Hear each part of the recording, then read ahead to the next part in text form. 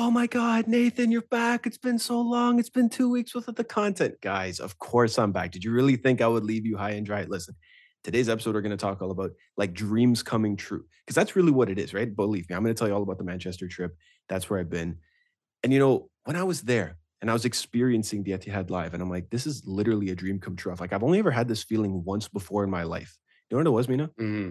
What? It was that first time I went to elmontyouthsoccer.com. Shut Dude, I'm telling you, up. it's the same. Go your dream stadium, your dream team, going to elmontyouthsoccer.com. It is exactly What about the same. Stade de Luge? Same thing. Okay, two times before in my life, bro. Experiencing that, like, it's something that just overwhelms you. You're like, oh my God, is this really possible? How am I even experiencing this sense of elation 3 times in my life? Seeing Man City live, seeing Benfica live, and going to elmontyouthsoccer.com. Mina, tell them what you can get at elmontyouthsoccer.com. You can get your dreams come true. That's what you can get based on what Nathan's just said. It's perfect, dude. If you've ever dreamed of getting a jersey, or even not even a jersey wall, but just a single jersey, this is the best place to do it, guys, because guess what? You get 10% off from this show. You get TJW 10 as a promo code at checkout. Bro. Guess what? Guess how much percent that saves you? I would guess 10. And I know because I made that deal happen. Exactly. Bro. You go to elmontyouthsoccer.com. You start building your very own jersey wall collection, and that's making dreams come true. They're already so reasonably priced, but then you add the promo code TJW10 at checkout. You're going to save 10% on your order. That's money back in your pocket, bro. This is dreams on dreams on dreams. Yeah, and you know what? You can do that all the time. You don't have to travel. You don't have to go thousands of kilometers from the away comfort to do that. in your You don't own have to spend home. as much money as that. Yeah, you can Just do it. do it, And bro. guess what? Even you spend more money when you buy more, you spend less. Imagine that. Guess that. Can you imagine such a process? Guess what? Guys, It's amazing. you got to go to elmontyouthsoccer.com. The link is in our description. Do it right now and get yourself your very own jersey wall collection. Today on the Jersey Wall podcast, it's the TJW Power Rankings, the 10 best clubs in Europe. We hope you enjoy.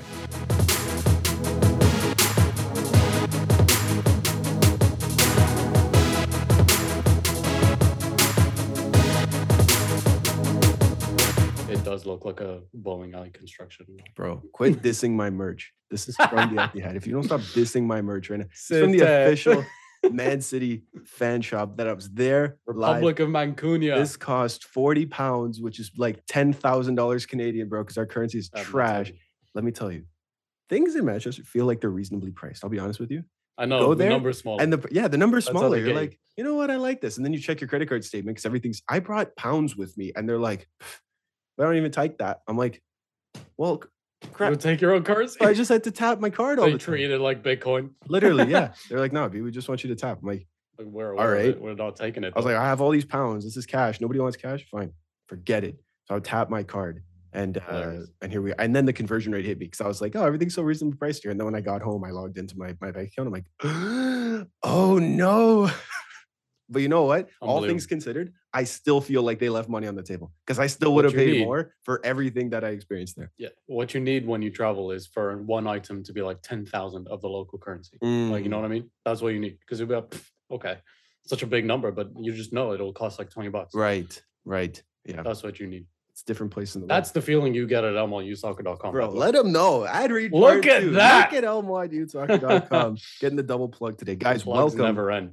to the program. My name is Mr. Nathan Santos, your host, as per usual. And yeah, I'm back. And yeah, the Jersey Wall's back. And yeah, we took a week off because we couldn't make it work. But this week, we're back. And that's freaking awesome because you know what? I feel like week by week, like this is the first time we missed a week in a really, really long time. But when you look at the year, we will still have more episodes recorded than weeks in the year, which means that it averages out to, you remember yesterday you were explaining to me, Listen, guys. actually, by the way, that's Mina, brethren. Hi. Oh, remember yesterday you were explaining to me XG? Yeah. Guys, XG is not what I thought it was. And I guarantee you it's not what you thought it was either. I guarantee you nobody knew that this is what XG was. Bro, can you explain to them in the least boring way possible? Because math is always so boring. It's stats. You can't set me up like that. That's going to sound so boring. No, do it. Figure it out. Try to do it. It's stats. All right. So what they do is they take every single goal. I knew you were going to do that. 100%. I saw the look in your eyes.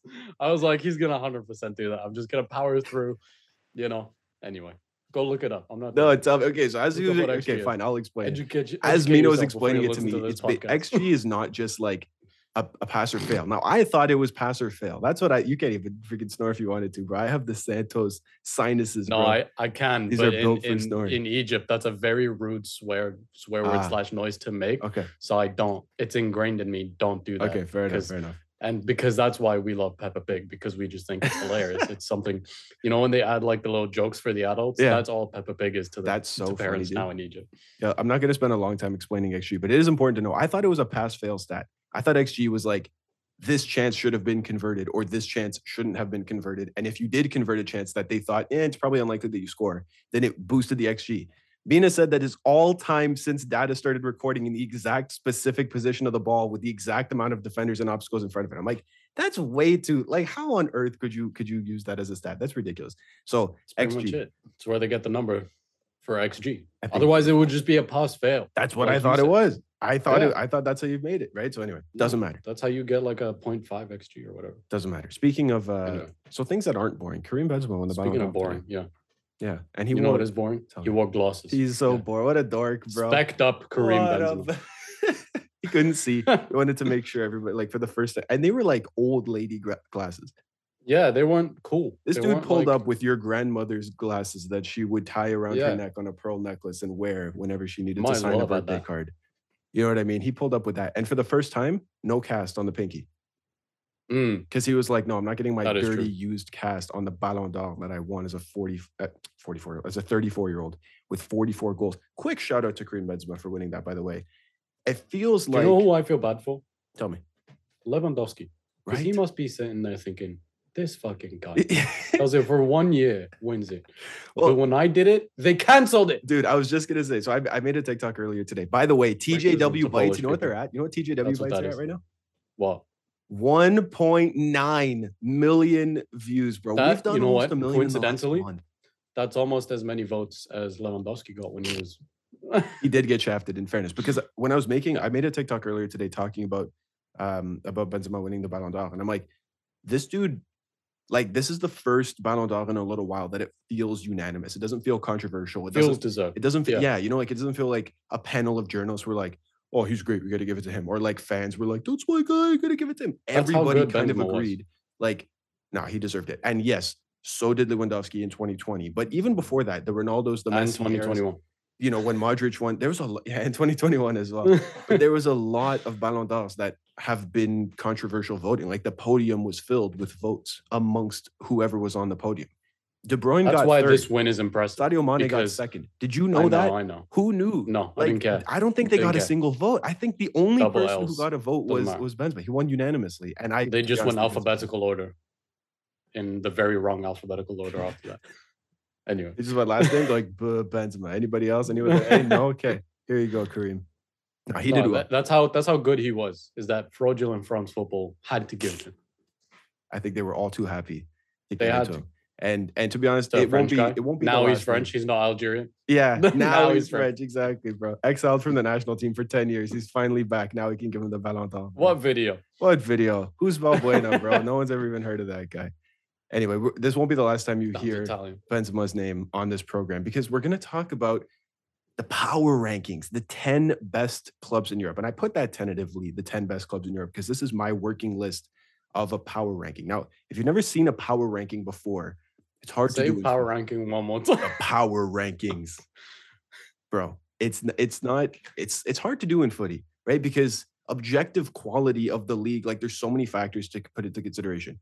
You could argue that England's top 6 is better than most of the other teams, like champions, right? In other leagues, because that's just the money and the influence that the Premier League has. That's boring. We can't really do that. This isn't a Premier League power ranking. This is a European power ranking. This is the 10 best, or I guess most impressive clubs in Europe thus far in their respective seasons. Yeah. And my parameters also like to do a little bit more of analysis than someone like Gareth Southgate would do. So yeah, exactly. This is to prove to you guys that we watch all the leagues. Or I watch all the leagues anyway, and then Nathan does. Nathan watches the Venezuelan league. No, I don't watch the Venezuela. That's not true. I resent that. No, credibility. Nathan watches the Turkish league so he can find his hair back. Hey, yo, that's just who are you coming at me, dude? That's just totally inappropriate. I'm getting it in because I know I'm gonna agree with everything you say in the 10. I guarantee top 10 that you do. You will I have to rub you the wrong way. I'm certain of it. You will strongly oppose 2 of them. All right, fine. Because you're going to be like, shut up, Nathan, for having these 2 teams in your power rankings. If you have Arsenal anywhere in this, I'm logging off right now. Yeah, well, we're going to have to see. We're going to have to see, aren't we, bro? We're going to have to see. A yes. We're going to start at 10. Yes. We're going to work our way up. Because, ultimately, we're going to end on who is the most dominant team, the most powerful in our, say it with me, power rankings. But we can't say the R word here. What is this? I don't even know what you're talking about, dude. The ranking. We don't say that R word, right? I was like, yes, dude, the R word. Yes. Were you thinking of something else? Yeah, wow, the R word. I wonder what you were talking about. To be fair, yes, it's true. The Jersey Wall does not do rankings. We just put lists in order, but that didn't have as nice a ring to it. The power list in order didn't just roll off the tongue in the way that I needed it to captivate you, the people. Let's start at number 10, shall we? Let's do it. Now, if you told me at the by the way, sorry, I should say, the parameters for making the power ranking here is that you have to be in a European competition and your domestic league, right? So if you are flying in your domestic league, but you are not in a European competition, sorry, you can't be included. And the reason is that you're not... I mean, the other way around is genuinely impossible. Right. You can't just be in a European league without having... Yeah, but if you're flying domestically and you're not in another competition, I feel like it's worth less to me because you have more time to prepare for those games. Gotcha. And I feel like credit needs to be given to those who are splitting, their resources here. If you had told me who I had at number 10 just 1 month ago would be cracking my power rankings, and not only that, but opening it up, I'd be like, shut up. This is the first thing we're going to talk about in the power rankings? No way. It's Arsenal, isn't it? It's Club Bruges. Club Brugge. Hey, my boys. Dude, listen. What a shout by Mina here. What a shout by Mina here. The dumbest prediction I've ever heard. Mina's like, bro, I'm telling you, Club Brugge are going through. In a group with Leverkusen, with Atletico Madrid, and with Porto. I'm like, I knew they're not. No, I know it. Like, that's because such a dumb that's take. The primetime FIFA team every single year. Like, that is just pace merchants. Like, that team would win everything in FIFA 14. FIFA 14, that's the specifically. Team. No, genuinely, because remember, Gervinho was just unplayable. Oh, 100%. That's that level of team. And this is just a team of Gervinhos, apparently. Just now, pace. Here's what I found out everyone. while doing research for this, okay? So just so that the people know, let's bring them up to speed. They are being given a shout here because of what they've accomplished so far in the Champions League. They will be advancing to the next round, to the round of 16, ahead of Atletico Madrid, ahead of Bayer Leverkusen, who have been terrible this season, by the way, and ahead of Porto, who are like Portuguese champions, Porto, okay? Yeah, that's not a Benfica-based opinion. No, hey, they won a team. Benfica was in that league and they beat them. So shout out to them. They have 3 wins, 1 draw, 7 goals, and 0 conceded in the Champions League. They have not conceded a goal in the competition yet. And say what you will about the other teams. You can't tell me that anybody thought that they wouldn't have at least conceded a goal up to this point, right? They are with 10 points. They are top. Even I, with my ridiculous shout, thought they would concede. Like a bunch, right? You thought, okay, maybe they'll outscore teams. That's not what they're doing. They're just beating them, okay? They beat Atletico Madrid. Then they drew Atletico Madrid. They smashed Porto. They beat Leverkusen. Like, they're just on a really freaking good run here. And shout out to Tajon Buchanan, because I'm attributing it to him, even though he has not been the most influential player. This is a Canadian playing in the Champions League, and he gets the shout. Did you know that domestically they're 3rd? I was just going to ask you, where are they in the league? They're not even top of the league. They're 3rd. The 3rd best Belgian team is smashing. Nah, you know what this is? What this is? Tell me. They're giving people a head start. That's how generous they are. They're saying, let's lock up that place in the Champions League. Just like, we'll what? Yeah. 100%. We'll give you like a 10-match head start. Go. Let's see how they turned out. I'm not going to spend a whole lot of time on Club Brugge because there are a lot Brugge. Oh, I wonder why. Flemish. Because listen, we got better things to talk about. But they definitely deserve a shout. Hang on. Not just a shout out to like be an honorable mention, but they deserve to be in the top 10 here because they're the best team in their group in the Champions League and they haven't conceded a goal yet. All right. So what this tells me is you're not taking historical performance back-to-back Champions League into account. You're only doing it on form.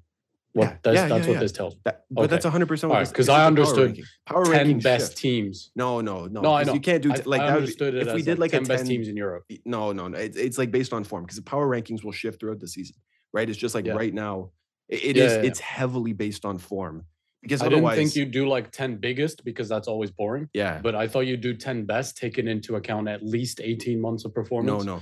But okay, I No. got you. This is Okay. This is exclusively right now from the as start of live. this season Yeah. up to today, October 17th, cool. as we're recording this. Okay, that's what this list is determined by. Okay, got it. Moving into number 9, and you might have this team very low, like pretty low, all things considered. But I would challenge you to challenge me as to why I have them this low. Because as you see, when we work up the list, I don't think that they have a shout to be above anybody that I have above them. At number 9, I have Barcelona. Okay. Shall we get into it? I can't challenge you because I don't know what's above them. All right. let me bring to you some arguments here as to why I have them 9th. Give me your reasoning.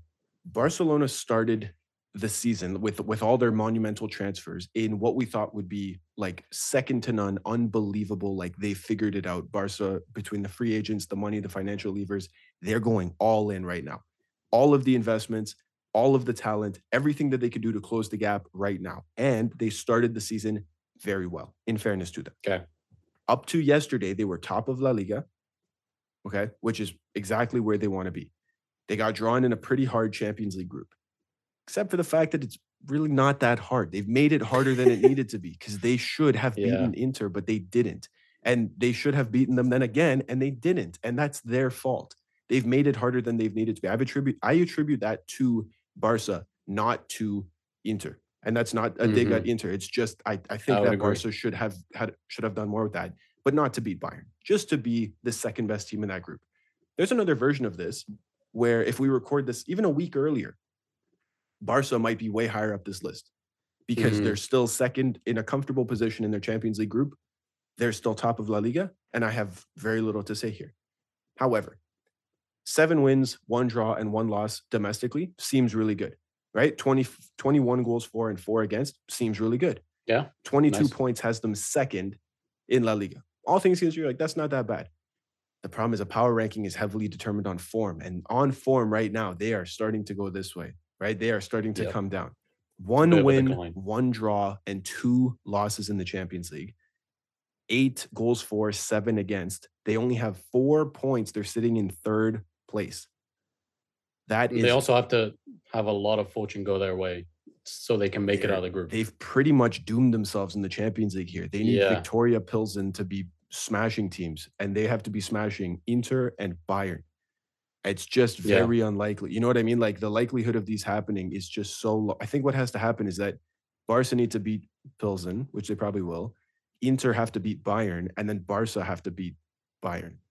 And Inter draw points. And Inter has to lose to Pilsen. Against Pilsen. Yeah. You know what I mean? Like that's a lot to ask for. And quite frankly, I think it's very unlikely. Now, Barca wanted to put it all on the table now to win now, because that was the priority, not next season. Yeah. Not only win La Liga or compete in La Liga, but put them back into the glory stages of the Champions League. And they're not even going to make it out of the group, dude. That is a colossal failure. It is a pretty big failure, yeah. You know what I mean? Especially given everything that, how their summer has went. It's right. Like you didn't sign Robert Lewandowski to have him, sit on the bench because you're now in the Europa League. That's kind of disrespectful to big man Rob there. Big time, right? And this is also influenced by the fact that they just lost yesterday in El Clasico. El Clasico is like the God's fixture. Smacked up. That's like the fixture of fixtures. That is widely considered the largest fixture in world football, and they lost. And not only that, but they were beaten, like well and truly beaten. Yeah. Right. Find the 3rd goal for Madrid. You might want to say, okay, well, that was a very soft penalty. I'll probably agree with you, to be honest. But it doesn't change the fact that Barca did not deserve to win yesterday. Madrid absolutely did. Yeah, I agree with what you've said. I think you're right. If we are having this conversation a couple of weeks ago, it's a very different argument. Yeah. But because we're starting to see that they're probably going to end up in the Europa League, and when you put that into context of how their summer has gone, then it's kind of just, yeah, it doesn't feel right to put them any higher than that. No, and not to mention, I have grievances with them. Like I have problems. I've voiced some of these on TikTok. Check them out, by the way, TJW Bites. I'm very upset with how Frank Kessie is being treated at Barcelona. And I don't think that it's personal. Anyone's being treated well. No, I don't just mean like how he's personally being treated. I mean in terms of minutes. Frank Kessie, Frank Kessie is a better player right now than Gavi is right now. Gavi has greater potential. Gavi is more what Xavi wants for the system and to ascend into the team. That's fine. Bigger ceiling. Bigger ceiling, for sure. Right now, today, Frank Kessie's a better player, and not a better player off the bench to get 30 minutes, once every 2 weeks. No, Frank Kessie, put him in the team and put him into form, and Frank Kessie is one of the best midfielders of the club, right? He is a monster, capable of winning games almost by himself, and he did that. And he carried Milan to championships that way, or to a championship that way, into a very, very close runner-up the year prior. Right? Frank Kessie is not being given ample opportunity to succeed in the squad, and neither is Frankie de Jong. These are like unbelievable quality number 8s who start pretty much everywhere else, who are not starting here. And when you pair that with the fact that Gavi is really ascending into the team, but he's not as good as either of them today, and the fact that Busquets is looking like the game has passed him, right? He is not the player that he once was. He's not terrible, but I think the squad has levels above where he is. But Xavi is insistent on, we are going to play the Barcelona way, which means we have this dude at the 6, we have our young La Masia graduates at the 8s, our Spaniards to take the team forward. I admire the dedication to the principle. I think that if they were playing 4-2-3-1 with a double pivot of Kessie, De Jong, and then Pedri at the 10, but not like a high 10, just kind of in that more slightly more advanced role. Yeah. Barcelona would be better off for it. I don't think they would have lost to Inter either times against that. And I think Frank Kessie in form beats Inter twice. I mean, he did that anyway. He did that. He knows how to do that. That was his life for the last 2 years. Got bodied in those fixtures. Yeah. You know what I mean? No, it's big time. I totally agree. It's just weird. Like, I understand trying to stick to your guns and trying to stick to your philosophy that you made your name in, because that's how Xavi was brought into the world. Yep. And again, he's a product of Pep Guardiola, and that's another stubborn man that doesn't change it even when he's losing. So that, we're gonna talk about it. Unless you're playing Liverpool and you start back 3. Anyway, hey, we're gonna talk about that. We don't get into that right now. This is Barca's time. We will. It's just, he is a symptom of what Barcelona has been known for in the past few years, and they don't go with function over philosophy. It's very much the other way around. Yeah. And I didn't understand Kessie choosing to go to Barcelona when he could have gone to other places where he was guaranteed minutes. Right. And now I think he's starting to see that a little bit. Probably checks bouncing as well. Yeah, I wonder how the financial side, how it's turning out. Now, it's not all bad for Barca, because to be fair, we have to credit how good they've been up to that point. Lewandowski's been brilliant. Still promising season. Ousmane Dembele's been brilliant, right? They've been a fantastic duo, but Ansu Fati can't really get into the team, right? Rafinha has not been very good. Dembele's been really good. Yeah, Dembele's been fantastic. Rafinha hasn't been very good. Eric Garcia has been bad.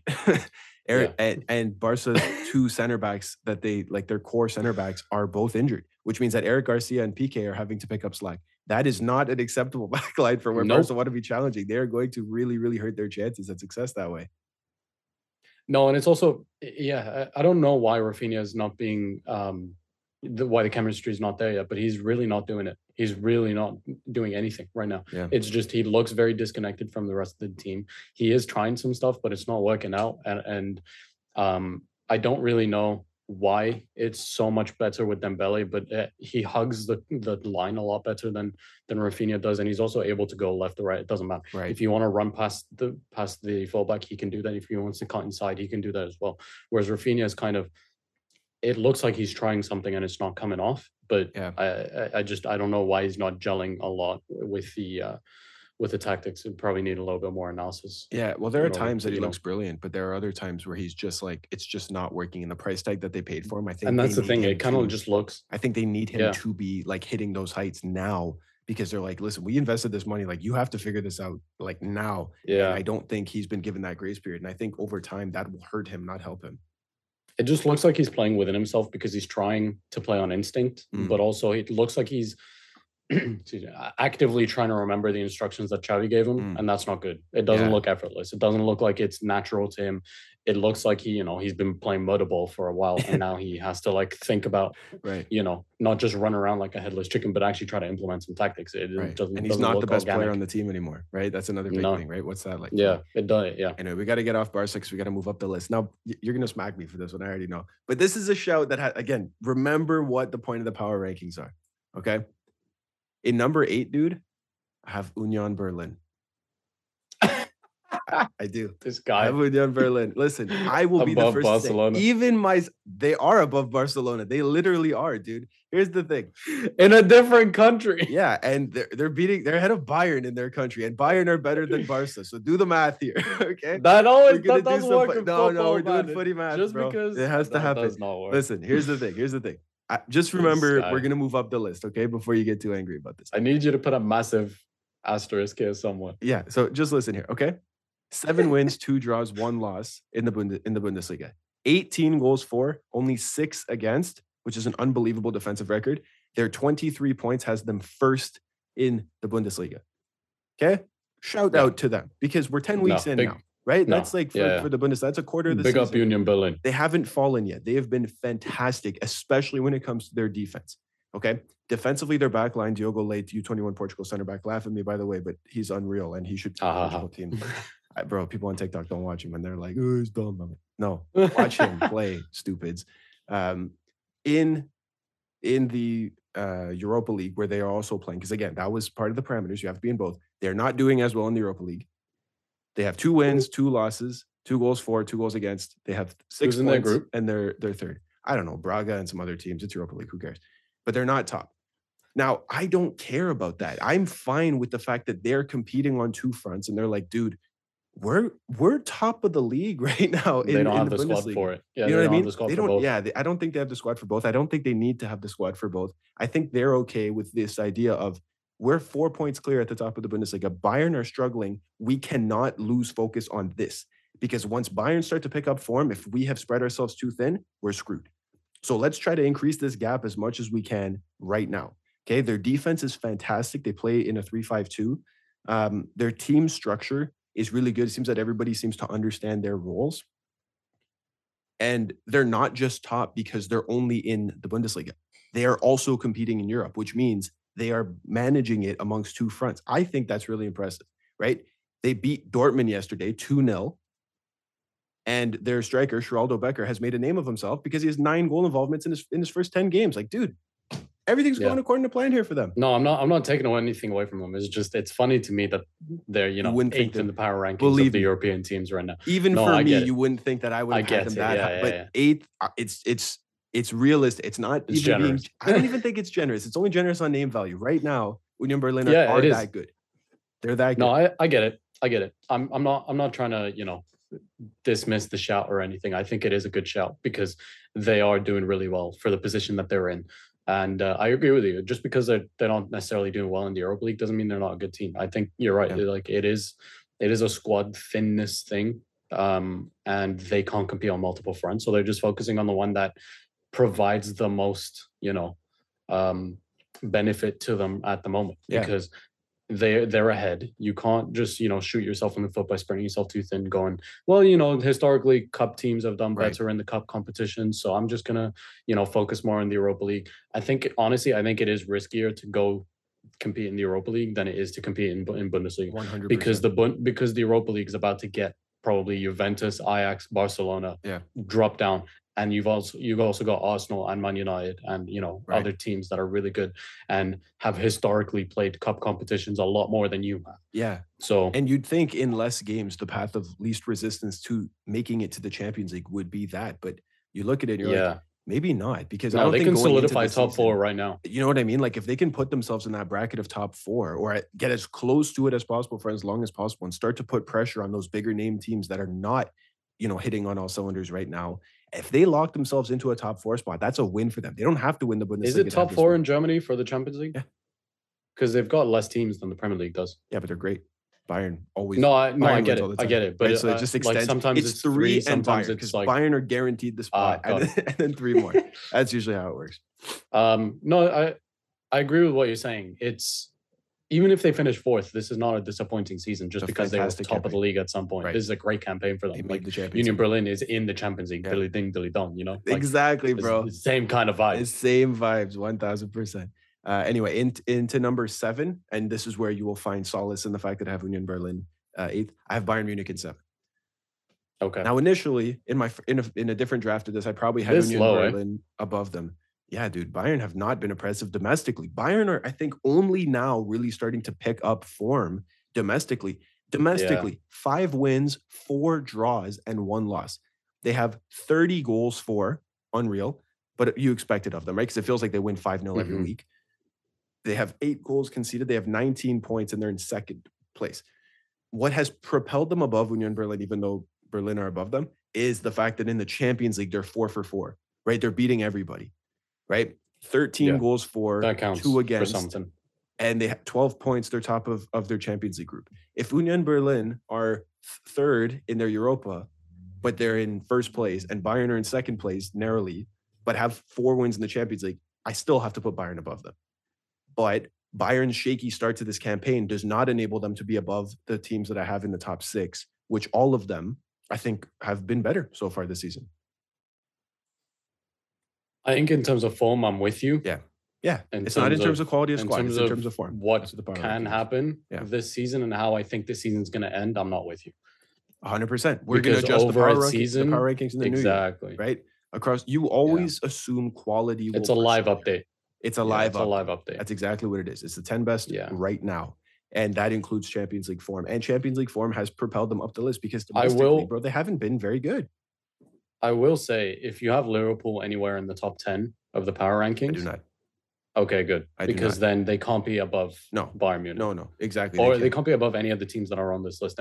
I know they just beat City, but they can't be anywhere on this list. Yeah, I agree 100%. And plus, even if they were the best team in the world, I still probably wouldn't put them on because I hate Liverpool. Why would I put them onto a power ranking? They beat 10. Screw them. If anything, them pissing me off by beating us yesterday, by cheating, we'll talk about that later, would have them in 40th.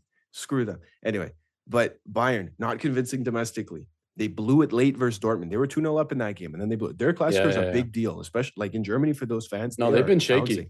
They blew it. That is very un-Bayern-like. In the 95th minute, by the way, that's when they conceded the last-minute goal to concede it. I think the lack of 9 has enabled more fluidity in the squad, but it's also removed a focal point for goals. And I think it seems like, well, they're scoring. Yes, they're still getting a lot of goals, but they're not outscoring their teams in as many games, which is a problem because they have 4 draws. So that's 5 games that they've dropped points in out of 10. That's unlike Bayern. You'd expect Bayern to have 1 or 2 games in which they drop points at this point. They've dropped, especially with the big money signing to Matthijs de Ligt, like and Mane. Obviously Mane, but everyone remembers you mean at the back. Mane, but I feel like at the back, they're not keeping it as solid as previous seasons. Yeah. I think that they're starting to turn it around now because you look at like the results. It seems like they're going to like start to kick on and turn on the afterburners a little bit, but then it'll be interrupted by the World Cup. So it's basically in the next 4 weeks, how many points can you get? Because it'll be a fresh season for everybody in the new year. One final note on Bayern, Jamal Musiala. I was just going to say, I really enjoy that Jamal Musiala is making a name for himself in this team. Exploded. You took it off my lips. I have his jersey on the wall here, the Young Ballers edition, the last week's jersey wall. Dude. Jamal Musiala is absolutely exploding. He is making a name for himself in this team. He is. And I absolutely love that.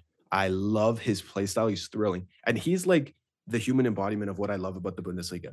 It's like the all action all the time, giving the ball and he's going to make something happen. That's what it feels like to watch any Bundesliga match objectively. You're just like, dude, there's so much going on here. I love watching this. You know what I mean? I feel like most of the time people are they're so entrenched by the stories and the narratives going into it. That's why they don't like the Bundesliga because it doesn't matter. The results are obsolete because Bayern are going to win anyway. Whereas just to objectively watch any 90-minute fixture across Europe, I would argue that the Bundesliga is about as good as you can get just to turn on any random game. In terms of entertainment value, but I watched Frankfurt Leverkusen this weekend. Barn burner. And you're just like, what? Like, this is unbelievable that this game just happened. You know what I mean? No, it is. Like in terms of entertainment value, match per match, it's very high up there. It is extremely entertaining league. It's just people don't watch it because of what it is. And I know we've had a conversation about this with Joe in the past. It's just like those games won't get them as many eyeballs. But in terms of just football, pure football, they're good.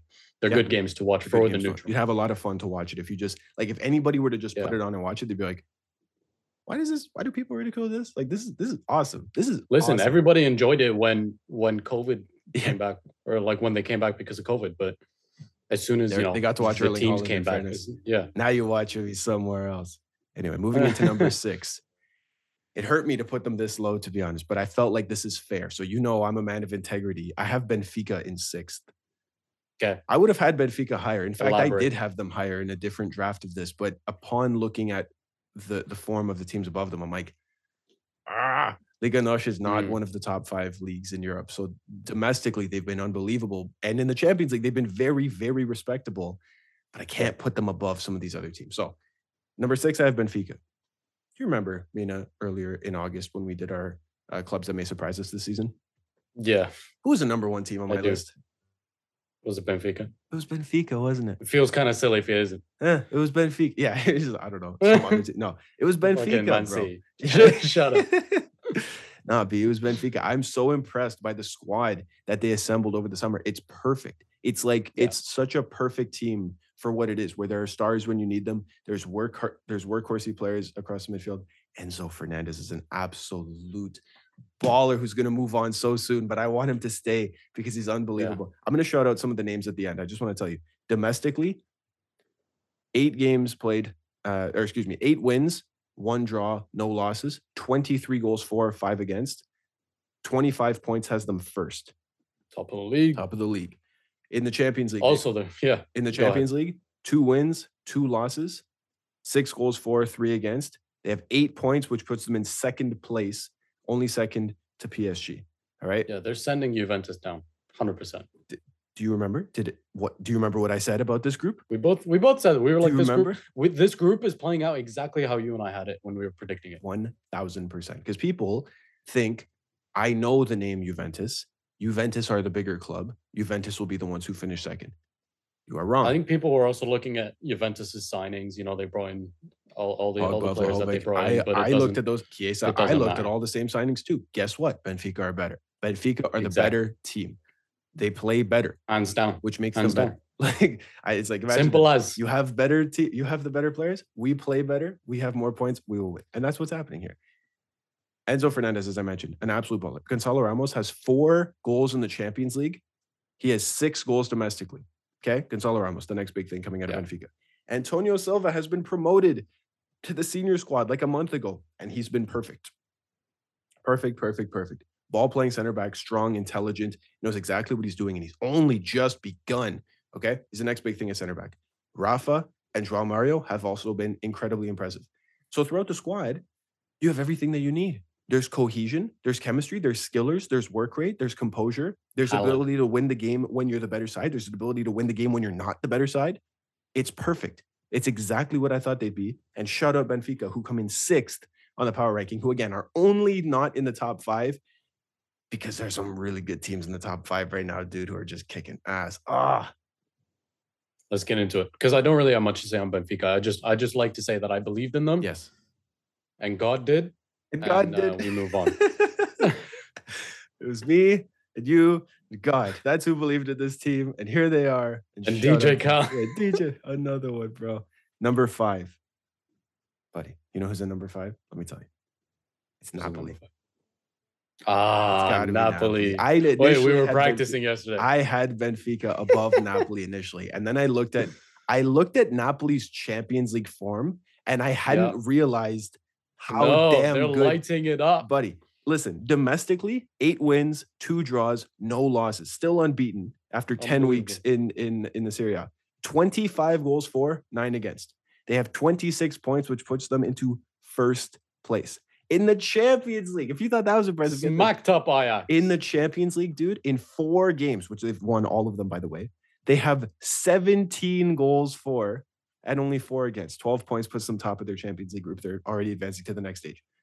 Who knew? Oh my God. As right as I was about Benfica, sorry, I was so wrong about Napoli, and I owe an absolute apology because... You know who else was extremely wrong about Napoli? Who? Jurgen Klopp, because they smacked him up in the Champions League, man. Do you remember that? Of course I remember, bro. It was the dawn of Kvaradona, bro. That was the day. Now, special shout out to everybody. We've been practicing this name. All right. Kivisha has a very, very hard name. Vicha. And I'm still learning it, to be fair. Mina went over it with me for a long time. He understood. He got it quicker than I did. But Kvaradona, as much as a praise that is, it's important to be able to say this dude's name because he deserves to have his name said. Mina, hit me with it, please. I need to hear it first before I could say it. Are you doing just surname? The whole name. Oh, okay. It's Khvicha Khvicha Kvaratskhelia. Kvaratskhelia. There you go. You got it. Boy, get it. The Arabic in me. Of course. I still That's prefer the one. Kvaradona. And it's purely out of Kvaradona is respect. much easier. It rolls off the tongue. Dude, and that's how he plays. Like, come on. What an absolute baller that dude's been this season. And we were talking about this. The fact that he's Georgian makes him underrated. Because if he was doing what he was doing as a Spaniard, as a Portuguese person, as a Brazilian, as an Argentinian, if his last name was Martinez or Silva or something like that, that dude is worth 80 mil, and United are going to go for him in the January transfer window. Now, 80? Just 80? He's lighting up. Imagine this was pounds. Antony's form. 80 million pounds. If this was Antony's form, dude, could you imagine? Brazilian guy with the roulettes. Unbelievable. Lighting it up in terms of numbers as well. No, he would have been, the numbers that would have been paid. Do you know what my favorite part of this game is? What? It's the fact that he's Georgian. It's the Iniesta hip shake. Yes, we don't see that enough. I can't stress enough when this dude like is able to meg you without touching the ball just by going, I'm going this way. No, I'm not. And just pokes it between your legs. I can't get over that, bro.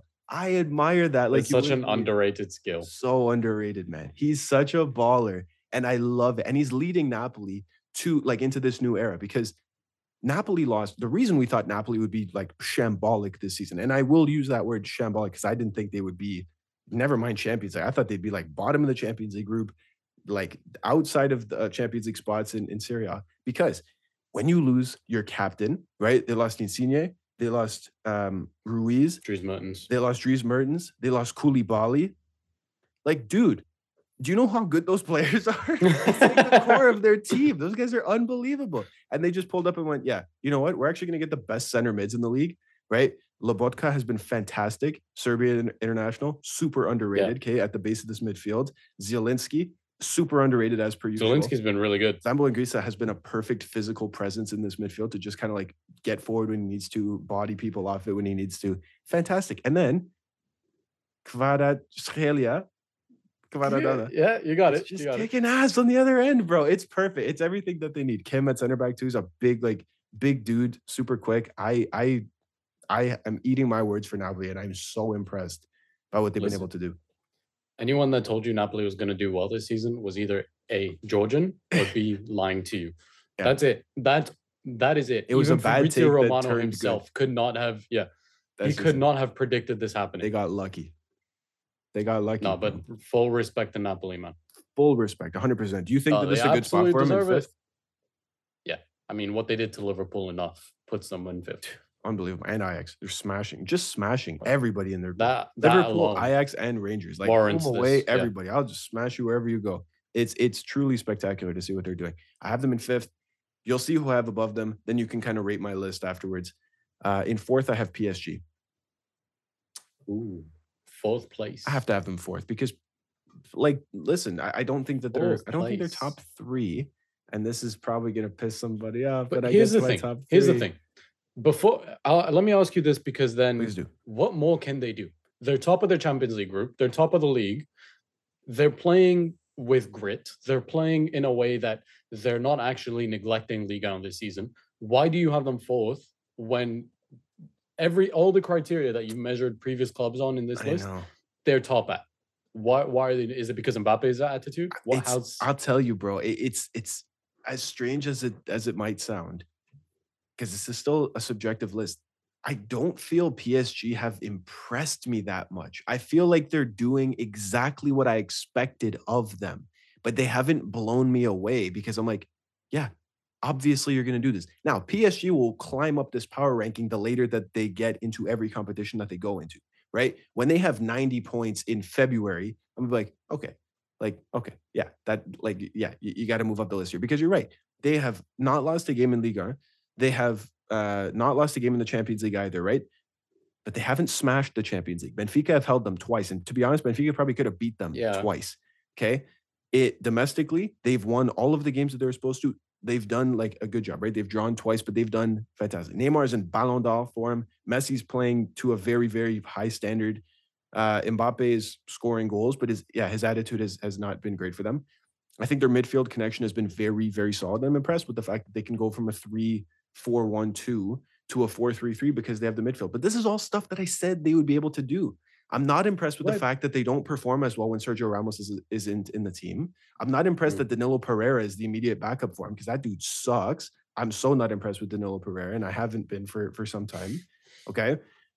I think that there is still a level that they haven't reached, and that level is like, yes, it's an impossible standard, but it's like it's winning every damn game. Like that's what I'm expecting. They haven't been required to reach that level, and that's listen. I'm gonna use a lot like the logic that you use to defend City in previous years.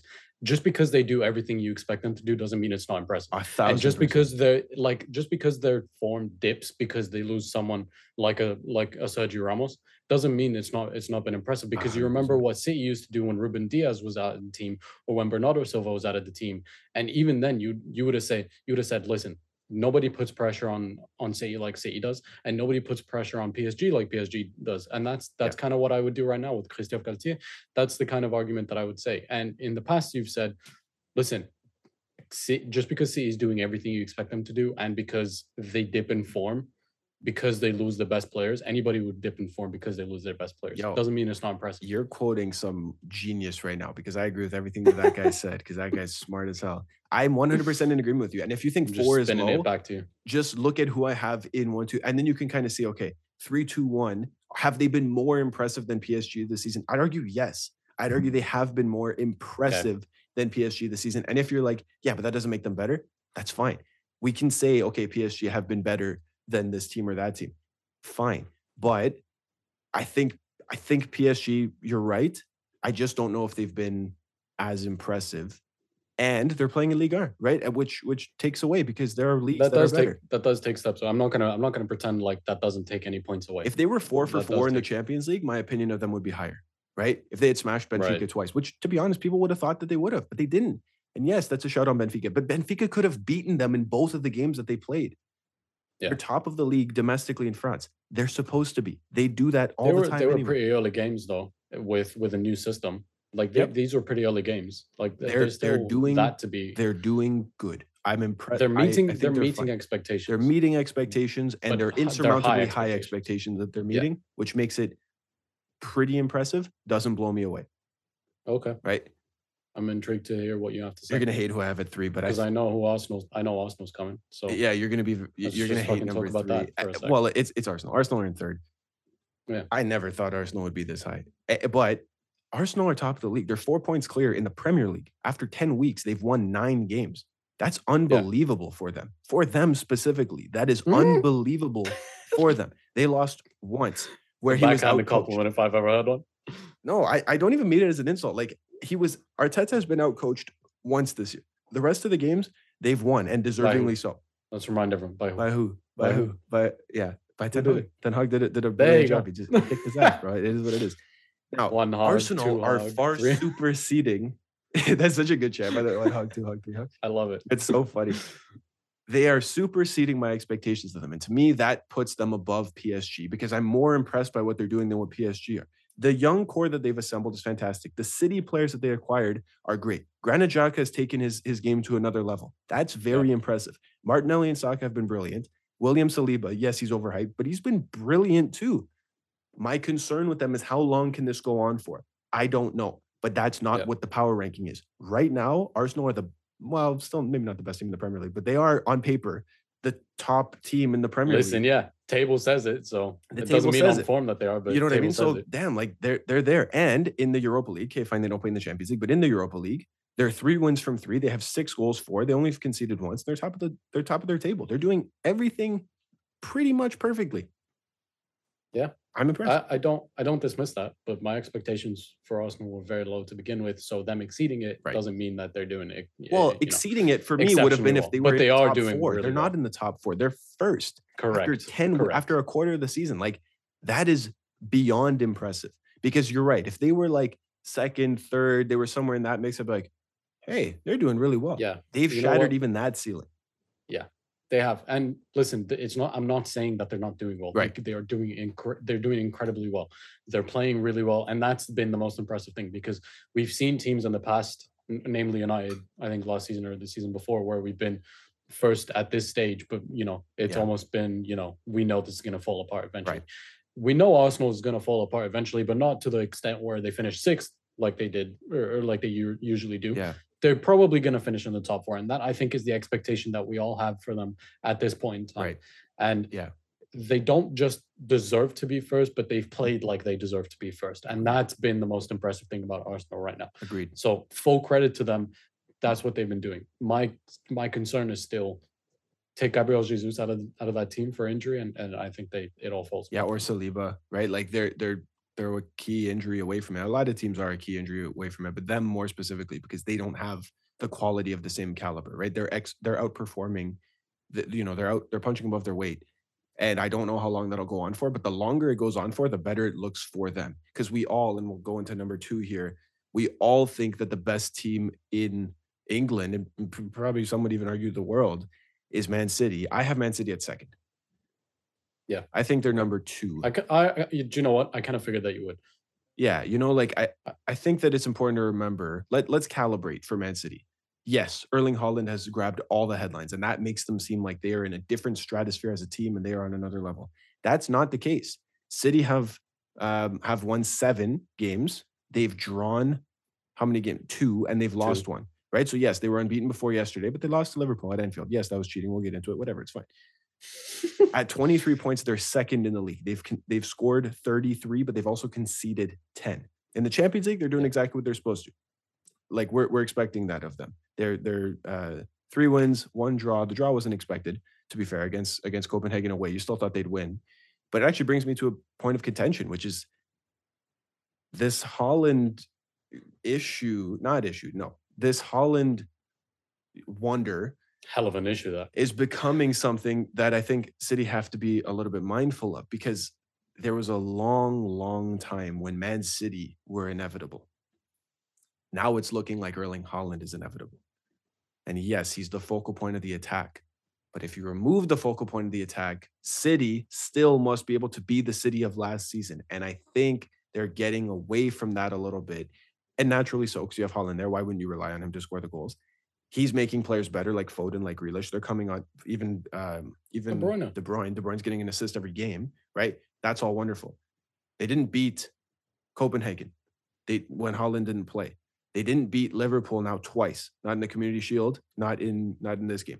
They didn't beat Newcastle. Newcastle were thrashing us for a lot of the game, and we came back. Good team spirit to come back, right? Who else did we draw against? We drew another game. I can't remember, but it doesn't matter. Like, there are times when Haaland's not going to score, and when that happens, yes, he's still got 15 goals in 10 games. You know what I mean? Like, he's still on an unbelievable run. Aston Villa. Against Villa, there you go. Yeah, because we were dominating that game, and then we didn't put the lights out, and then they scored late, and then they tied it, and then that was it. City were like, oh, damn it. I still think, like, cards on the table, Man City are the best team in England. I still believe that. I understand what Arsenal's doing. I appreciate what Arsenal's doing.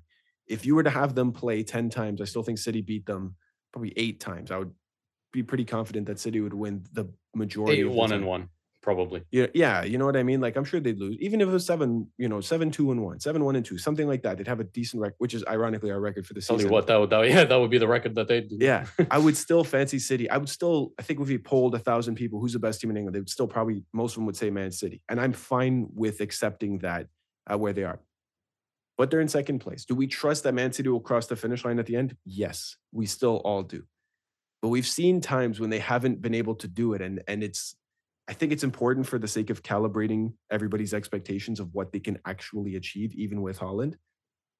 But we have to remember, like, long-term, City are still probably going to be the best side here. And even on form, even though they lost, I would still have them in terms of power ahead of Arsenal.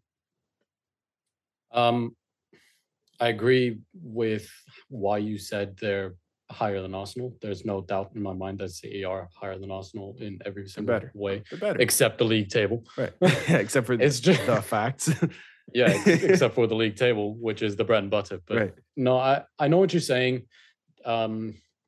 City is getting a little bit, I wouldn't say reliant, just more comfortable with the idea of playing with a focal striker, because you've had to figure out not playing with a focal striker in the past and made that work brilliantly. But now that someone's in there, it's kind of like, you know what, big man's up there, let's just float the ball up to him and he'll score. But Haaland's goals haven't always come as game winners. Sometimes it's the third or fourth goal in the game, or even the second goal in the game. I would argue that for them to slot right back into playing without a striker wouldn't be easy, but they'd figure it out pretty quickly, like mid-game. Like it's not a thing that would need form. I think but the problem is if you're not winning, you're not going to sub off Haaland, right? So it's like if he's injured, you have to start. If he's injured, right? obviously injury permitting is obviously always the exception here. But it's like if City are not winning with Haaland on the pitch, the answer is not take him off the pitch and then they'll figure it out elsewhere, right? For sure. The answer is how do we figure it out with Haaland? And sometimes suffocating the service to Haaland means that Haaland's not going to be able to score. That's fine. Let Haaland occupy other bodies. Now, I want to talk about the Man City versus Liverpool game in particular, just before we move on to our top team here, because obviously this is going to be a heavy episode and we knew that going in. But City should have won that game, 1,000%. Now, there were predictions before the game about, City were going to smash Liverpool because City smashed everybody. And I'm like, no, they're not. Like, they don't go to Anfield and smash. Nobody goes to Anfield and smashes Liverpool at home.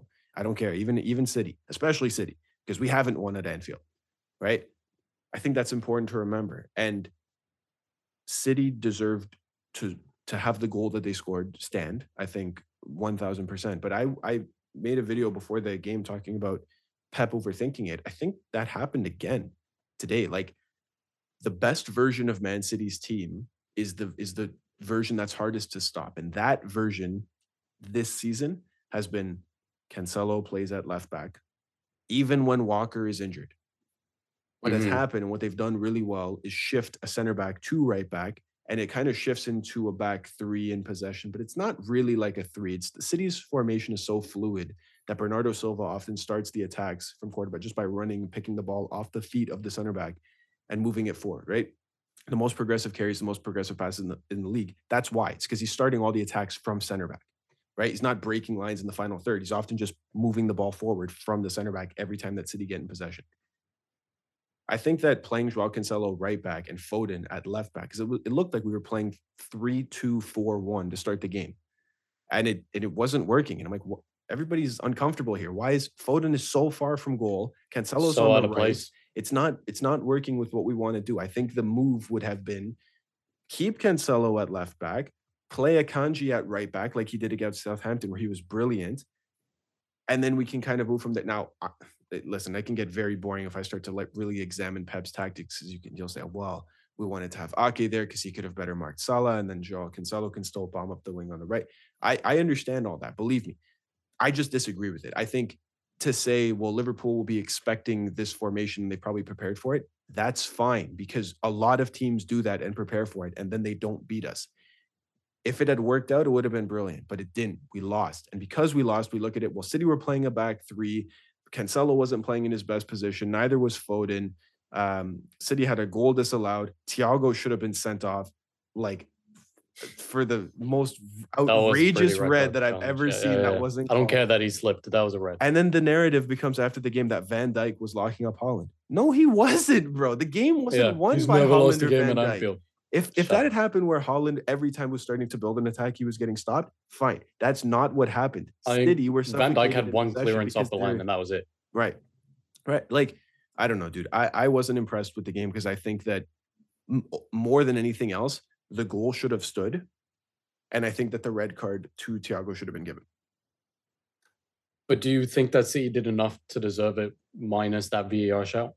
I don't know how the game would have been had that goal stood. Had that goal stood. Because up to that point, I think City had possession for it felt like 95% of the game. They just weren't using it as effectively as they sometimes do. And then they got caught way too high. Cancelo got caught out again, playing right back. He wouldn't have been there. Though. That would have been Akanji, by the way. Yeah, but for the goal in particular. He got caught out trying to step up. Salah got the ball, and then Salah was in alone. And Salah could have scored more. You were an Ederson thumb away from that being 2-0 for the same exact goal being scored twice. It's true, because we're pressing so high up the pitch. That often doesn't work, especially not against Liverpool, especially not at Anfield, because Liverpool thrive on that. They're like, that's fine. We can boot it long, and then our wingers are faster than your center backs. That is they don't like to admit that they play long ball. No, but they do when it's necessary. But why wouldn't it be? That's such an effective way. If you see that all the center backs are in your half, who's to stop you? Of course, Salah's going to beat. Especially when you've got someone like spacey as Salah, right? Right. I definitely think questions have to be placed under Pep Guardiola's foot for this game specifically, but it's not going to be a problem that's going to hold you back from being the best team in the world Right. throughout the season. Yeah. The big question is, can City actually turn this into a Champions League, and can Holland actually bring you a Champions League this season? Right. And that, I think, is why I would put them first ahead of probably, the Los Blancos that you have in number one there. Yeah, I can't have them ahead of Real Madrid after what I just saw, because I just saw Madrid win the Clasico and be unbeaten as well in all competitions and do exactly what they're supposed to do. And I saw City lose it yesterday and be not as dominant as everybody maybe makes them out to be, just because Erling Haaland is propelling them. But we can go to number one, because of course Real I Madrid respect what you're saying though. But before we bounce on to number one, like if this is the game that Pep overthinks and you only drop 3 points and he doesn't do it in the Champions League, listen, that's going to be a net positive overall. Yep. And I have no doubt that they're going to figure it out and actually catch up onto Arsenal at some point in this league, especially because you've got the deeper squad, you've got the years on them, because Arsenal are running their 10th lap, but you're running your 100th lap in this race. Yeah. You know how to do it a lot better than Arsenal do. 100%. So they're gonna figure it out.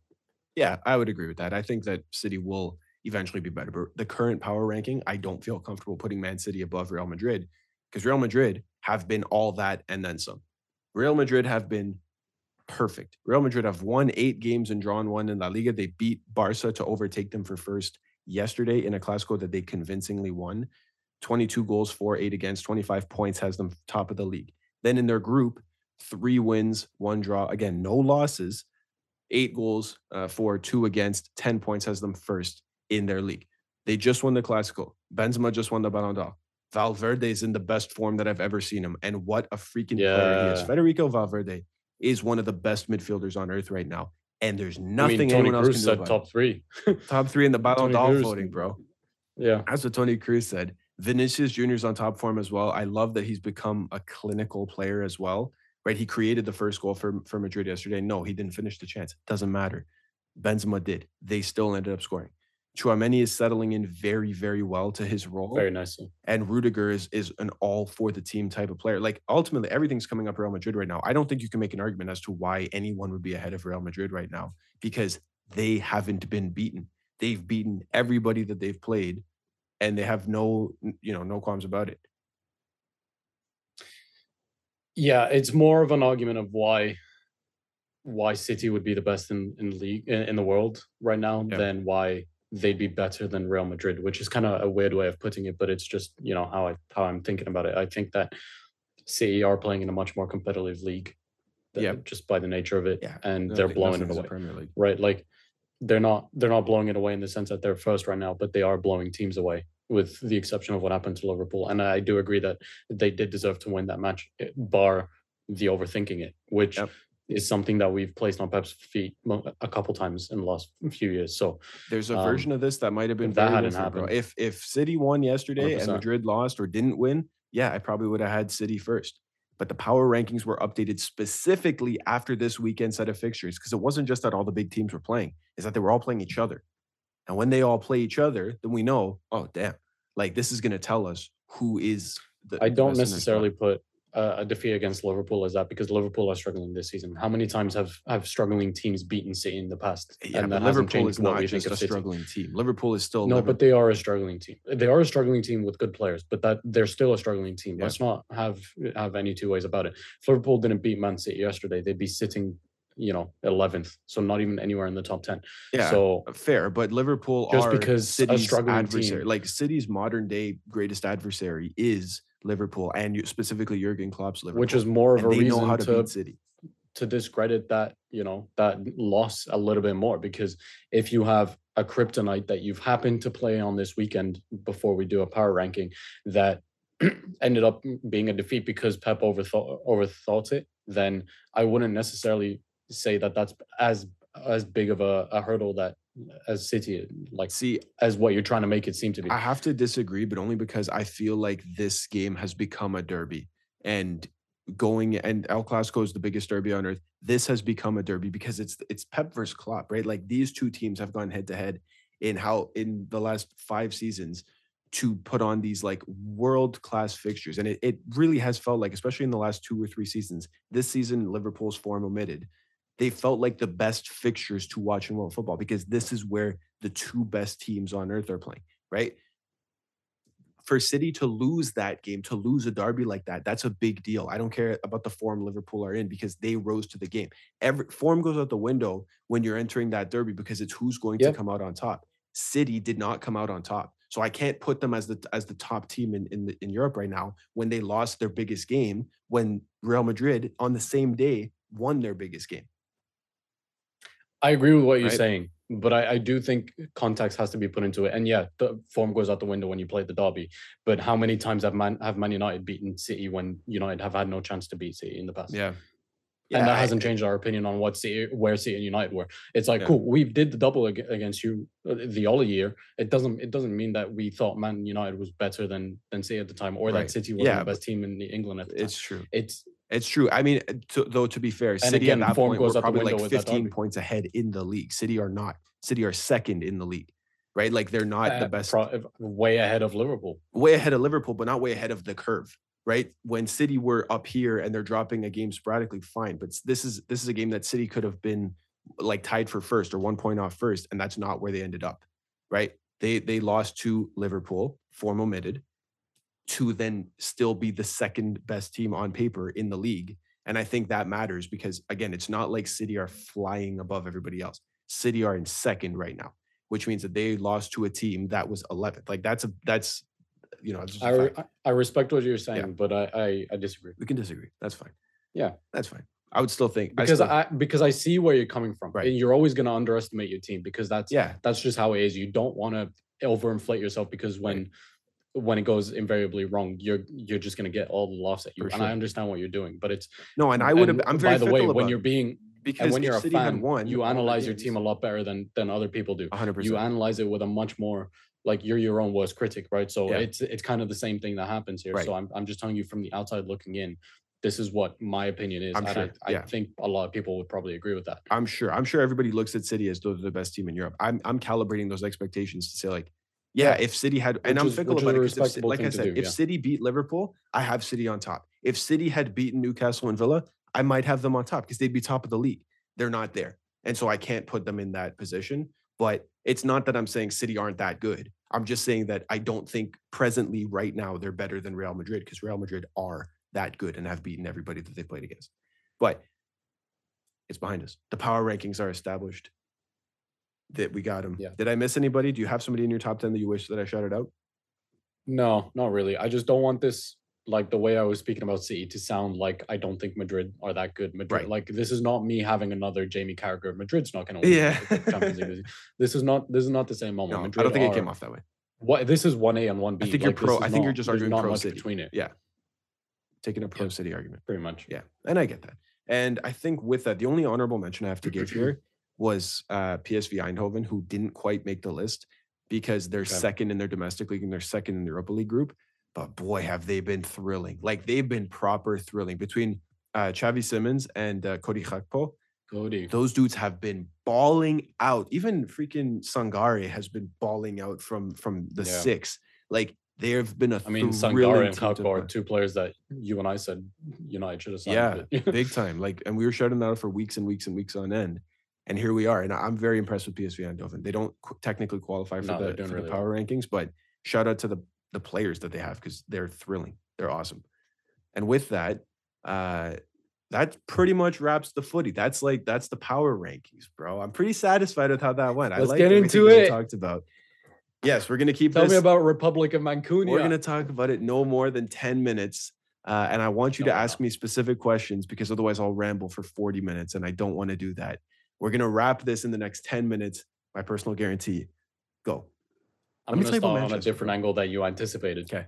How was the food? Because you didn't think it was going to be great. Yeah, I thought that British food sucked and I didn't eat any British food. British food does suck. That's why the most popular food there is Indian and French and Arab. Yeah, they have all these different restaurants and we loved all the ones that we went to. I didn't want to have any meat pies, Now, the most British let me tell you, meat pies are great. I didn't want to try them. I was like, no, why am I going to waste why am I going to waste 6 pounds on a meat pie? If I'm going to spend 6 pounds, I'd rather it be on something I know what different from there, right? So we had a proper British breakfast every morning with The bacon's a little bit different. I sought out the more cooked. I actually cooked them a little bit myself because you know how they put them on Hmm. like the burners in those silver plates to Yeah, yeah, keep them yeah. warm.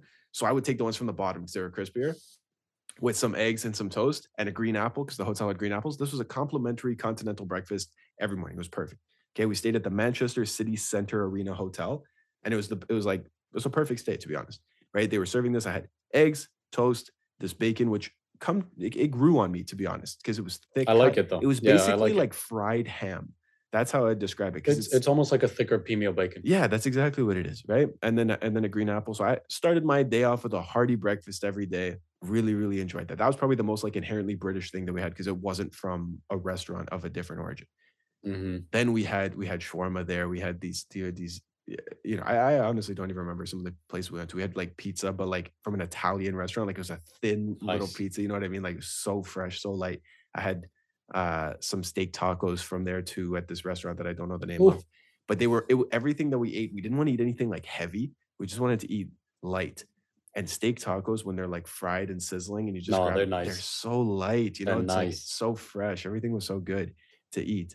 Um, All right, enough about the food. and that's just Let's that. get into it. Next, Let's get into it. go ahead, ask away. How big of a smile did you have when, first of all, Yeah. when you saw the stadium, when you started walking closer to it and it kept getting bigger and bigger, and then when you were right there with the scarf, Yeah. smiling in front of the stadium, getting your picture taken up. Now, I can't stress enough. I thought that the weather in England was always rainy because everything I've ever heard in my entire life was that the weather in England is that it's always raining. And you even wished rain upon me. You said, I hope you get an authentic Not a bad Manchester way. Yeah, experience and that it rains on you. Brother, when I tell you it was 15 degrees and sunny every day, it it's was the always sunny in Philadelphia. perfect, perfect weather. Now, walking from our hotel to the stadium was about a 40-minute walk. Okay. We did it in 25. My dad was so angry at me because apparently I walk very fast. My dad's trying to keep up. And then he's like out of breath. We get to place. I'm like, what? He's like, you're walking so fast. I'm like, bro, tell me. I don't even know. My legs are way longer than my dad's legs, right? So we get there, and the first time that I could see it was over the bushes, and I'm like, oh my God, are we really there? Because I'm still following the GPS because it's guiding us. I'm like, oh my God, it's Yeah. gonna be there. And then when I put my GPS down, I'm like, oh my God, we're And then here. you see it And in then you all its see it. And glory. we didn't go in right away. Right. We went to Mary D's, which was recommended to me by the city fans on TikTok who were like, hey, if you're By the coming, you gotta go to locals. Mary D's by the locals. This is like a local city pub, not 500 meters from the stadium. We went there before, grab a drink, kind of like, talk to the locals, get a real sense of the Manchester of it all, right? Yeah. And that's what it felt like, bro. And then so I passed by and I'm walking by and I'm like, oh my God. I'm telling you, I saw this stadium from every angle. There's not one angle I did not see. I touched every brick. I I'm just gonna say something hella inappropriate, but I did some stuff to this building that I would not care to repeat. And I was so happy to see it, right? So after we left Mary D's, we're coming back towards it. And I'm like, oh my God, now it's happening. Like now we're gonna walk into Yeah. the actual area. And so we come on and I'm like, oh my God, we're here. You see the big billboards of like Aguero and Gundogan and like like just Mm, people. I'm like, holy crap.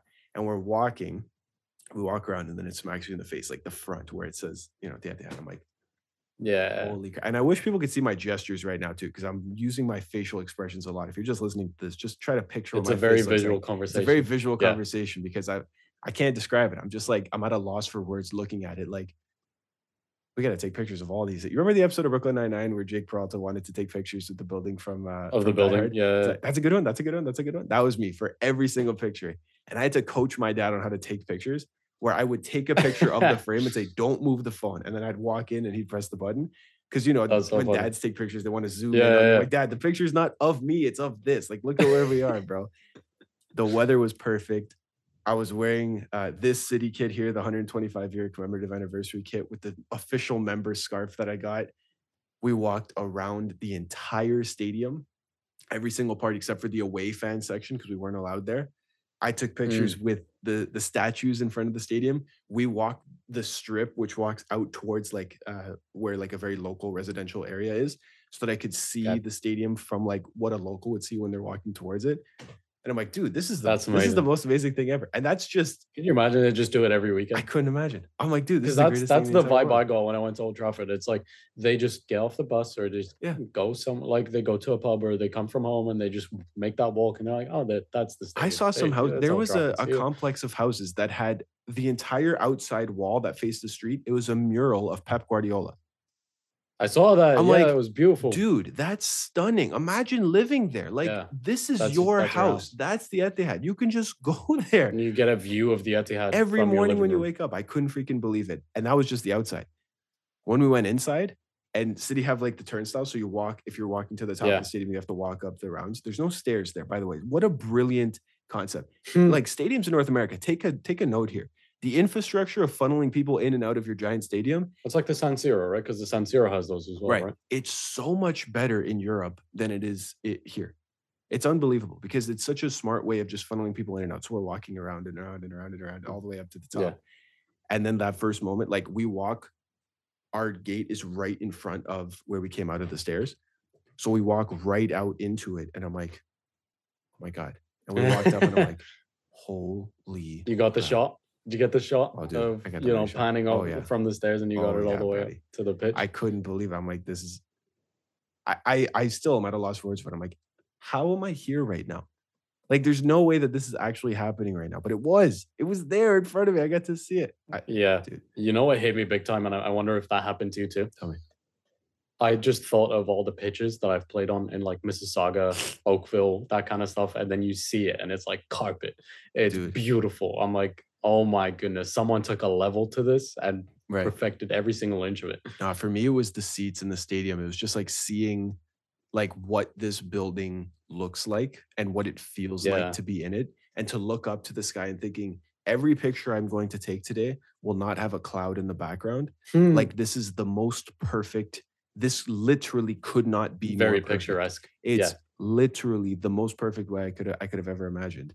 And I'm with my dad, right? I'm like, what a perfect experience for us to have. We watched the game.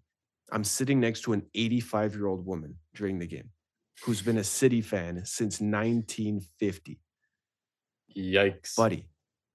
Can you imagine that for a second? And I'm sitting next to her and I'm like, at the Holland hat tricks. She's earned them, bro. She's been there since Main Road. She's been there since before the stadium was built, bro. Like way back then. She's been there since fucking League One. She's 83. I'm like, are you kidding me? Like, holy crap. Because I didn't get tickets next to my dad because when I bought them, there were no tickets together. So I got them as close to proximity as we could. He was like behind me, but a couple of seats down. And I'm sitting at this game and like to celebrate the goals and to see how the team plays and to watch hugging someone's nan. Yeah, literally. And the grandkids are next to him on that side. I'm like, hi guys, like what's up? Talking. Oh, dude, I could not believe how perfect it was. Anyway, that was but the game. Ask me more. How did people embrace you as a Canadian or a North American coming in? Better than I ever could have expected. Because I feel like in Europe, everything is support your local because they hate international fans. But this is something that people who live in their domestic areas need to understand. Your sport and your team would be nothing without international fans. All of the money that goes into this is because of global outreach.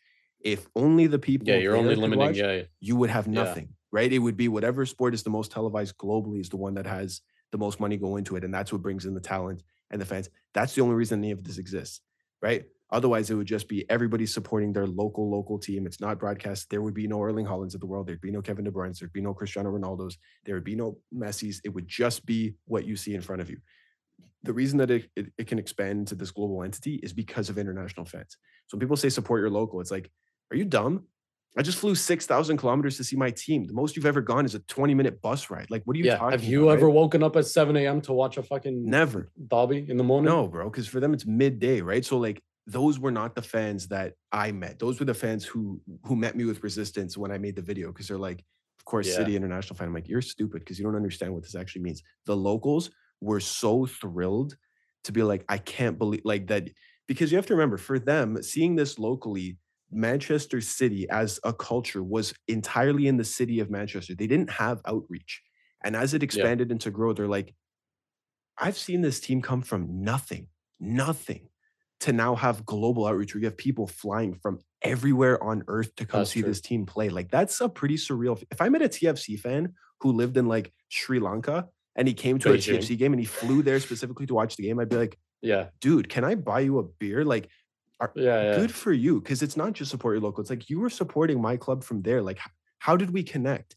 Right. And It's that not sense support of your community. local, it's support your local. Exactly. For me, it's just the outreach, dude. But yeah, I support your local too. I support your. I feel like I'm from there, bro.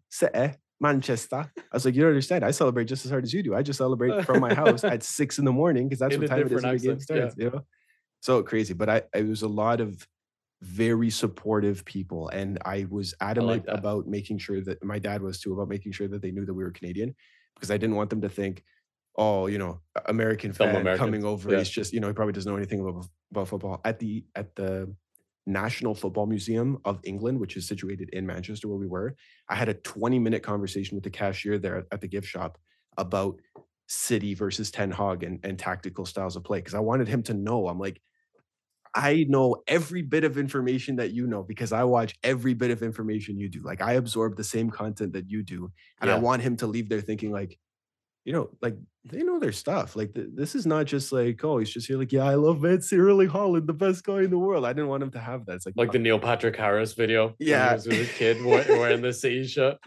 Go Manchester United. Go Manchester United. Like, exactly. I was like, oh, this is City. This isn't United. Oh, whoops, sorry. I just like blue. Like, come on, dude.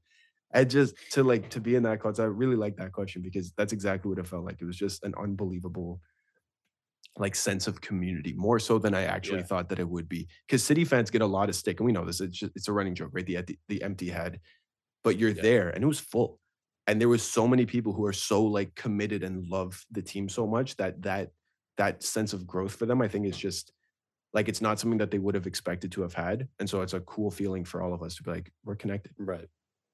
No, that's sick. I love that. Yeah, I love that you got to experience. Ask me about the stadium. And yeah, I was just gonna do that. How was the stadium tour? The next day we went on the stadium tour. I can't decide what was the better moment.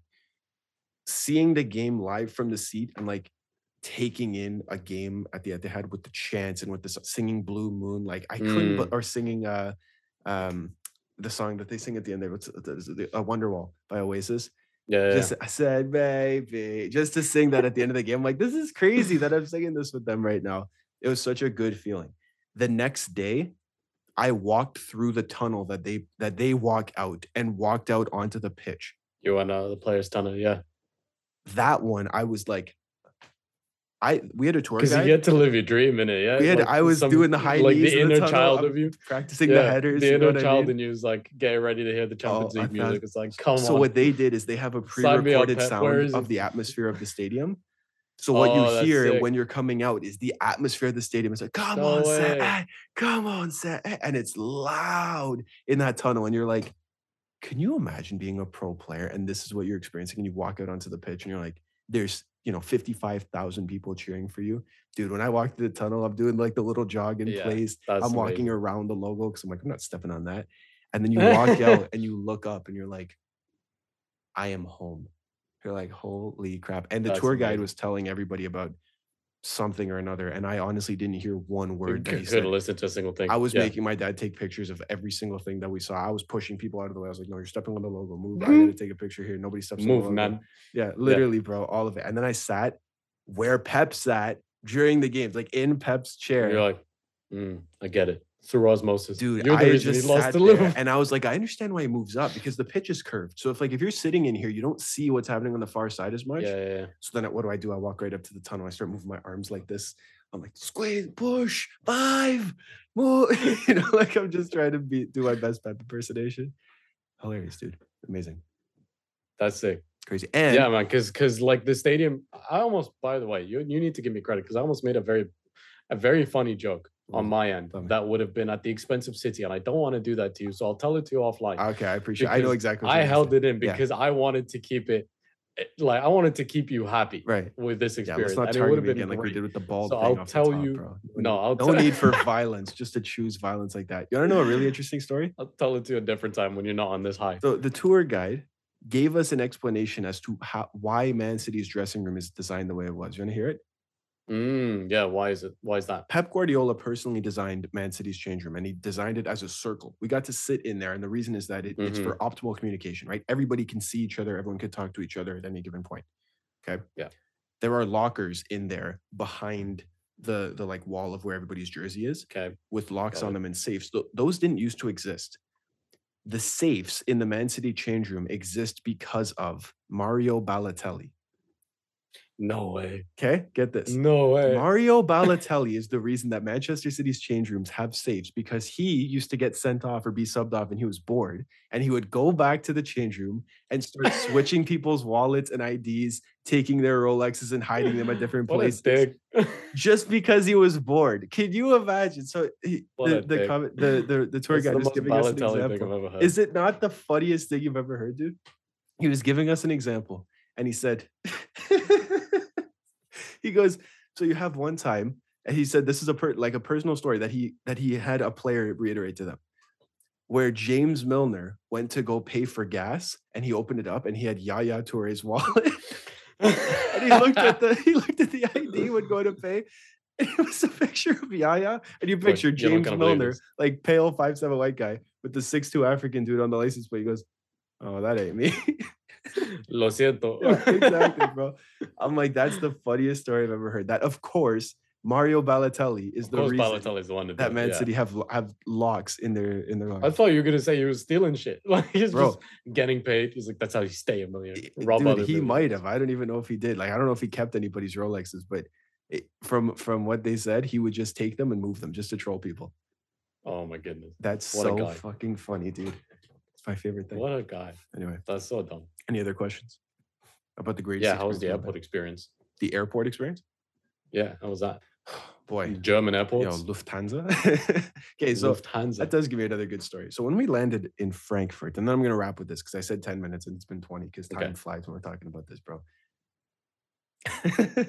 Lufthansa is a very like efficiently German airport. Now, when we flew, we didn't fly direct to Manchester. We flew to Frankfurt. And then Frankfurt, we connected. We had a layover, which went to Manchester. Okay.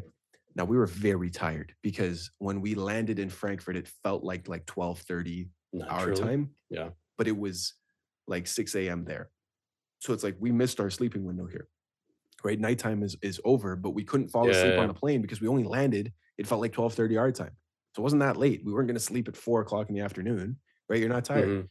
So we we're at the airport, and again, when you're delirious, everything is 10 times funnier. And so we have to go through the security to get to our connecting flight.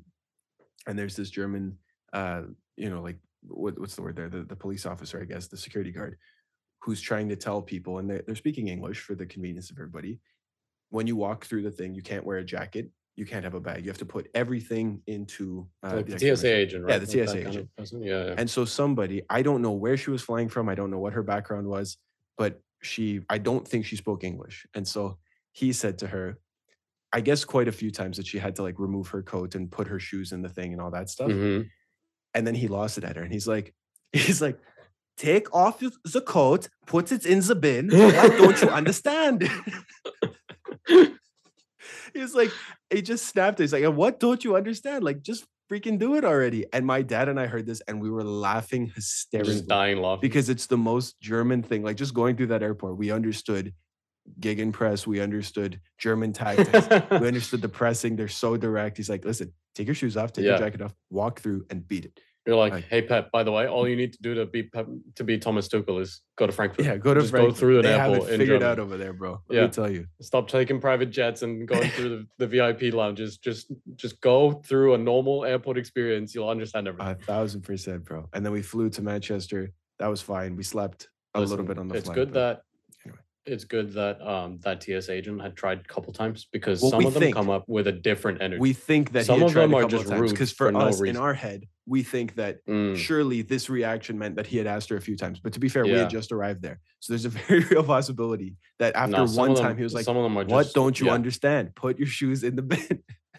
More than once is way too inefficient for Germans. Yeah, exactly. Like, I've already told you one time. How many more times do I need to say it? It's so funny, dude. I had such a good time. Perfect trip. Anyway, I think we're gonna wrap. I love it. Yeah. Can't wait for Joe to come back and tell us how he felt about Stamford Bridge. Yeah, Joe was in England too. Like, imagine that. London. Bro, who knew that the TJW boys would all get to experience their dream like stadium within the span of a year? In the span of a year. It's unbelievable. So shout out us, bro. TJW for the win. Guys, we hope you have enjoyed episode number 165 of the Jersey Wall podcast. As always, I've been your host, Mr. Nathan Santos, aka Master Chef Nay. Today, we went over the 10 best clubs in Europe for our TJW power ranking. Brethren, thank you so much for joining me. Thanks again for having me. Look forward to it. And good to have you back, buddy. It's been a pleasure. Hope you enjoyed the Manchester story. By the way, if you'd like those last 20 minutes, I kept that brief. I could tell you 400 more stories. 100% from the Manchester. We're going to be talking about it for a while. 1,000%. I got stories on stories on stories. I appreciate you only making one joke at my expense this episode. I've never insulted you personally, so I just like to keep that in mind, but whatever. It's not a conversation of friendships. I think that was mad disrespectful, but I'm over it. It's fine. We hope you guys enjoyed this episode of the podcast. For more from me, you can find me on Instagram at the Nathan Santos and everywhere else at Master Chef Nay, including on TikTok, where you can find the TJW bites, which have now surpassed 1.9 million views. We're almost at 2 million, bro. In September, we were at 1 million. 2 million. Now October, that's crazy. We're almost at 2 million. That trip did wonders for you, right? Oh, buddy. Yeah. You know what? The exposure. It did the European exposure. Well. It did pretty well. Brethren, where can we find more from you? You can find me on Instagram at Mina.Golly98 and on Twitter, it is at MinaFGolly. Boom. Don't forget to follow the Jersey Wall podcast on Instagram at TJW podcast for your favorite memes and updates of whenever you get a new episode. Guys, we love you and we thank you so much for checking out this week's episode of the Jersey Wall podcast. Don't forget to go to elmontyouthsoccer.com. The link is in our description and enter the promo code TJW10 at checkout to save 10% on your order. Guys, we love you. We thank you. We appreciate you. And we'll see you next time right here on the Jersey Wall podcast, baby. Woo!